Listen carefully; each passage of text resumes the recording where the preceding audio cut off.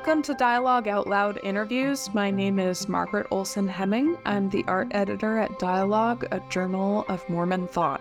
Today, I'm here with one of the artists whose art can be found on the cover of the fall 2023 issue of the journal. Esther Candari is primarily a figurative artist who explores concepts such as multiracial identity, gender and the female gaze in the context of religion, and the connections between ecology, culture, and sense of place. Much of her work draws upon her experiences growing up in Hawaii in an Asian American mixed-race household. She holds a BFA from BYU Hawaii and an MFA from Liberty University, and has studied at the New York Academy of Art. Esther, welcome. Thank you. So I'd like to talk a little bit about your background before we move into talking about this specific piece, and then sort of your art in the broader community. Can you tell us, when did you first begin creating art? When did it become, an important force in your life? It wasn't until college, basically, that I really decided to pursue art in a more serious level. I've been creative growing up, but not necessarily in what I'd say an artistic way. I loved building things. I liked solving problems, but I was much more into science and that type of stuff. And I don't know, I got to college and realized I didn't want to spend my time in a lab. And so kind of went back to like, okay, what do I enjoy doing? Solving problems, talking about things that I care about. And art is a wonderful way to do both of those. Wonderful. What were some challenges you faced in choosing to pursue artistic study and become a working artist? I think, like with any artist, it's not a career path you choose lightly. It's something I've taught high school and higher ed over the years, and it's something I always try to make sure my students understand, that you can get a major, like computer science or something like that, and just kind of go get a job. You can't do that with art. You have to really sell your soul to the idea of being an artist to make a career out of it. And so transitioning into that mindset after not thinking I was going to be an artist all going into college, and even like the first, I'd say 2 years of college, I was still kind of on the, maybe I'll teach, maybe I'll do art therapy or something like that. Still kind of wanting to have a crutch to lean on and not really fully trying to pursue a career as a fine artist or working in the fine art world. And it took maybe just little leaps of courage at various points of deciding, okay, I'm going to go get an MFA. And yes, it'll be great because I can teach college if I need to, but I really do want to pursue trying to get my work into galleries and to work, freelance and all of those things. And then after I graduated from grad school, I worked as a high school teacher for a year full time, and I was also doing my studio work almost full time as well, and was doing pretty well with that. And so I finally decided, I was like, okay, I'm gonna pull the plug on my W-2 job and go full time freelance. And that was a little terrifying because there's no guarantee, and you're kind of at the wills and whims of the economy, working in the commodity space basically as an artist. And so having the faith that there's things that I needed to say that were important enough that I would find ways to do that, and that God would provide ways for me to do that as well. Speaking of God and faith, a lot of your works are, have to do with religious content in some way. You've done a series of paintings of Jesus. You do lots of images of women in scriptural situations, and your cover piece is called She Who Shall Become, and there's lots of interesting religious symbolism in the piece. Can you tell us just like why are you drawn to religious art, and what are you trying to express that is new in sort of to the Mormon art world through your religious art? Yeah, totally.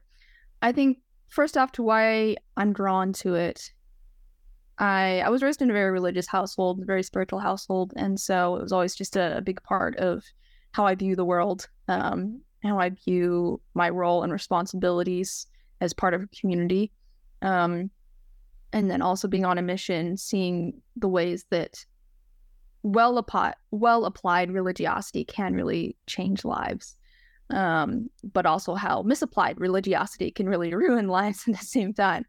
And so it was an eye-opening experience of the power of it cutting both ways.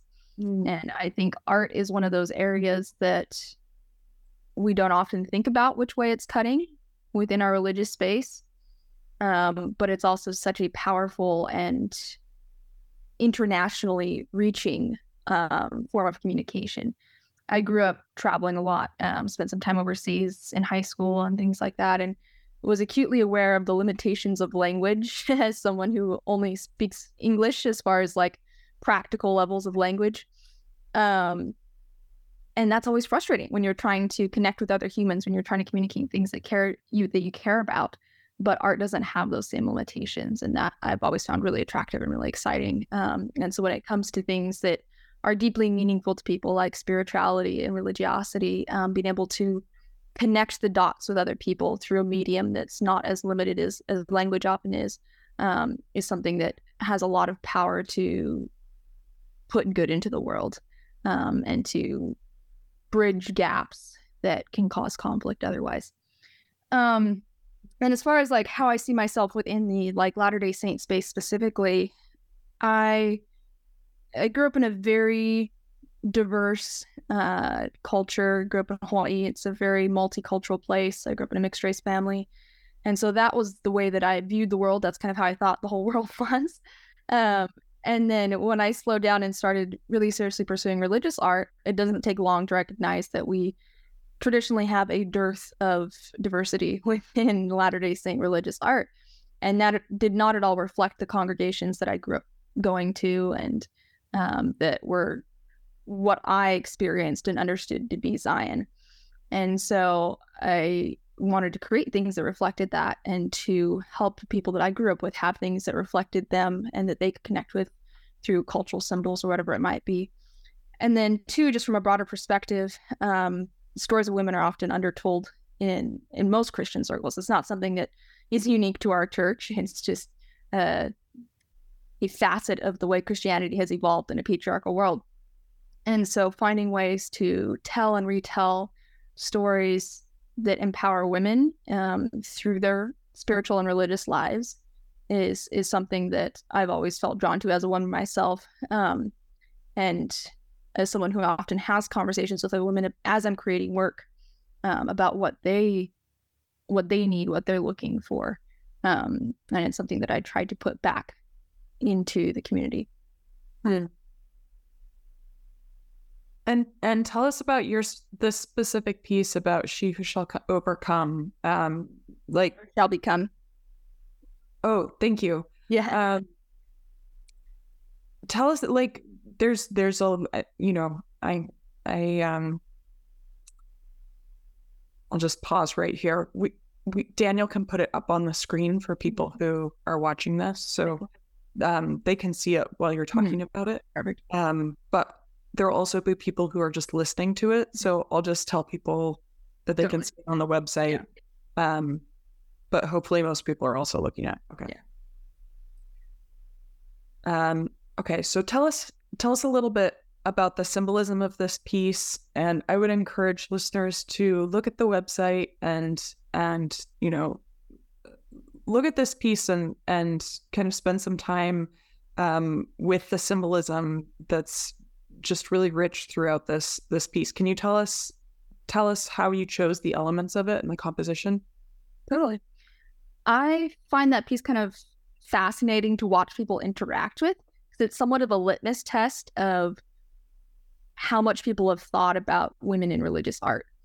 And the most common response people have when they first see that image is they think it's Queen Esther, because that's one of the few stories they have of a royal empowered woman within their religious narrative. And then others are like, okay, I don't think it's Esther. It doesn't quite make sense as Esther. I feel like there's some temple symbolism here, but I don't know what. And and most people don't get it at face value, which is okay. Like there's so many layers to that piece. I spent like 6 months researching things for that piece. It's sort of a nerd brain dump for me. But it was originally created as a submission for the Searching Women show, which is an all Latter-day Saint women show that's held about every 2 or 3 years. It's curated by a local group of women artists. And the theme for that show was Heavenly Mother. But I just done a direct portrait of Heavenly Mother about a year and a half before for MacArthur Krishna's book. That was in a Polynesian style and reflected a lot of my experiences growing up with amazing Polynesian matriarchs in my community. And so I didn't feel like I had an idea that did the concept of like a portrait of Heavenly Mother justice, because I just done that. And so I wanted to express more my feelings about the theology of Heavenly Mother. And so this piece, and the reason it's titled She Who Shall Become, is based on a lot of wording actually in the temple ceremony, especially in initiatory ceremony, and the idea of what understanding the endowment process, but also understanding the doctrine that we shall become as God, and that there is a female aspect to God, a female God that we aspire to, and what that means for women. And so a lot of the symbolism in that is this idea of a priestess and the ways that she communicates with God and the ways that she reflects God in her interactions with her community. So during the Middle Kingdom period in Egypt, there was a position within the royal family and in the high levels of their religious orders called the wife of God. And it was usually filled by either the mother, the wife, or the sister of the reigning pharaoh. And it was one of those things, I just kind of stumbled across it when I was doing some research for another project. And I don't know if you've had this experience in research that you've done. It was one of those, I felt very gypped because I grew up reading a lot of stuff about Egyptian mythology and culture, and I was always really fascinated with it, but had never heard about this, even though it was a practice through a large chunk of Egyptian history. And so, a little bit of those like, oh, darn you, patriarchy moments. But yeah, it was just really exciting to see that there was practices and positions that reflected the things that I believed, and that reflected, eternal truths that have been repeated throughout time. And so a lot of those symbols are from Egyptian culture. Particularly, there's a couple iterations of the symbols of Isis, the goddess Isis, because she represents this idea of resurrection and rebirth. With the lotiform columns in the background as well that have references to that story mythology cycle.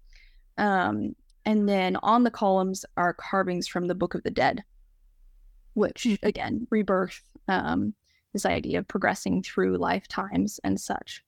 And then in her hand, she holds a scroll representing the idea of both creating and communicating law. And in her other hand, she holds a lamp, which in a lot of ancient religions, you'd burn incense or other items to physically represent prayers. This idea of your communications ascending into the heavens. And so communicating with the divine as part of her role within the priesthood. Yeah, thank you. I love that. And I had picked up on some of it and missed some of it. So it's great to hear your explanation. Tell us a little bit about your work within sort of larger issues of Mormon art or Mormon studies or Mormon culture. Like, how do you see your art interacting with those things? I think I'll start broadly with my work. I was talking with Zach Davis recently. He's the executive director of Faith Matters, and I work closely on a lot of things. And we were discussing how hard it is for both of us to describe what we do for work per se, because, while I'm a studio artist and I do that primarily, I do a lot of other things. Like I'm currently at the gallery doing stuff. I do art editing for Wayfair and all these different projects.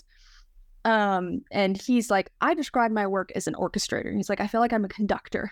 I often see my role as kind of like this orchestrator conductor, that while I have my roots in the fine art world, I really care about building community. And so a lot of what I do is finding ways that I can use the resources and the opportunities that I have access for to build community, whether that's providing educational opportunities for artists and mentorship for artists who maybe aren't as far along in their careers as I am, or helping to create sort of central points and resources for people who are looking to really enrich and expand and diversify how they're incorporating art in their religious lives.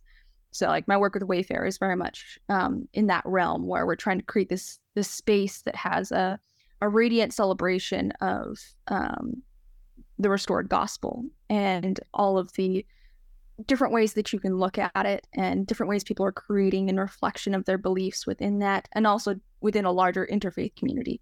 And I've tried to curate in artists who are not of our faith or even of necessarily a Christian tradition, but are expressing things that are spiritual and uplifting and that I think we can all learn from. And then like with the art book that I curated this year, which is hopefully coming out next week, that I've had people that come to me all the time and say, I can't find a central place to get good, diverse art. And so I was like, I guess we just need to make one. And I kept hoping somebody else would do it because I didn't really have the resources to do it or the time or the bandwidth. But earlier this year, I was like, okay, I just need to make this happen. And so I called up Mike Austin from BCC and it was like, okay, here's what I can bring to the table. What can you bring to the table? Let's do this. And then we did basically a crowdsourced or crowdfunding project to help fund it as well. And it's been amazing to see how that's come together. We ended up with, it's about a 120-page book with a little under 100 images in it. Some of them were brand new ones that were created just for the book. Some of them are old ones that I dug out of archives or things that have been created over the last few years that I've kind of been keeping track of. And it's been interesting as I've shown a couple people the previews of the book, their responses, and sort of this excited, almost relief, I think is how I describe it, in that some of them had been actively looking to see things that visually reflected the global nature and the diverse nature of the church and couldn't find it. And others hadn't even realized that they've been looking for it. But when they opened the book, they're like, oh, wow, like, no, this is what modern life looks like. But I'd never thought about the fact that maybe that wasn't reflected in the materials that I grew up with. So I'm excited to see how that percolates out once it's published. Wow, that's great. And remind us of the name of the book. Yeah, so it's called the Book of Mormon Art Book, and it's going to be part of a series. So we'll do one to go with each of the Come Follow Me curriculums. Mm-hmm. And then the idea is if we've collected enough art again in 4 years to do another Book of Mormon one, it'll be an issue 2 of it. So theoretically, infinitely expanding. Wonderful. Well, I'm excited to see that.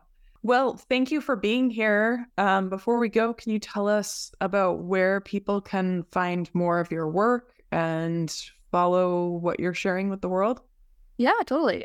Best place to follow my work is usually Instagram. That's when I update the most. I have a website as well, so if you want to order prints and things like that, it's just my middle name, so www.hiilanifinearts.com, and then on Instagram, I'm Hiilani Fine Arts. Yeah, I just want to say I love to connect with people. I love trying to interact with my community as much as possible.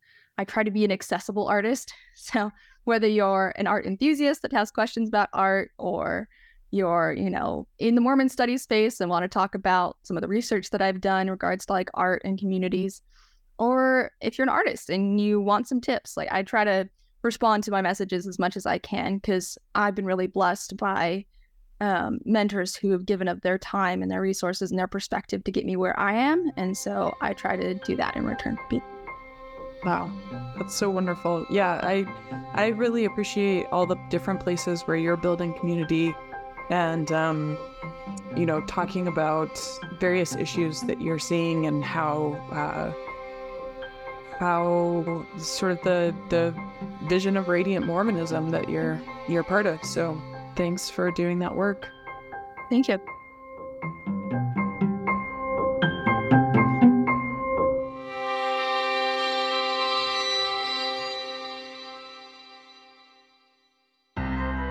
Greetings. My name is Rebecca DeSchweinitz, and I'm thrilled to serve as a board member at the Dialogue Foundation and as one of the hosts of Dialogue Gospel Study. In each episode, which we record live the second and fourth Sunday of every month, we welcome esteemed speakers from a variety of backgrounds to share their insights and perspectives on the Come Follow Me lessons. Our aim is to spark meaningful conversations about the scriptures, to connect them to our personal experiences and to our understandings and explorations of the gospel.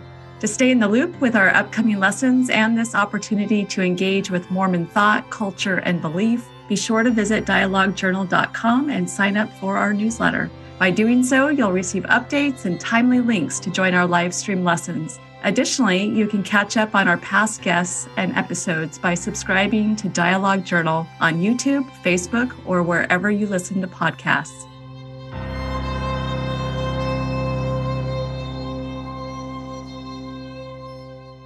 Dialogue Podcast Network.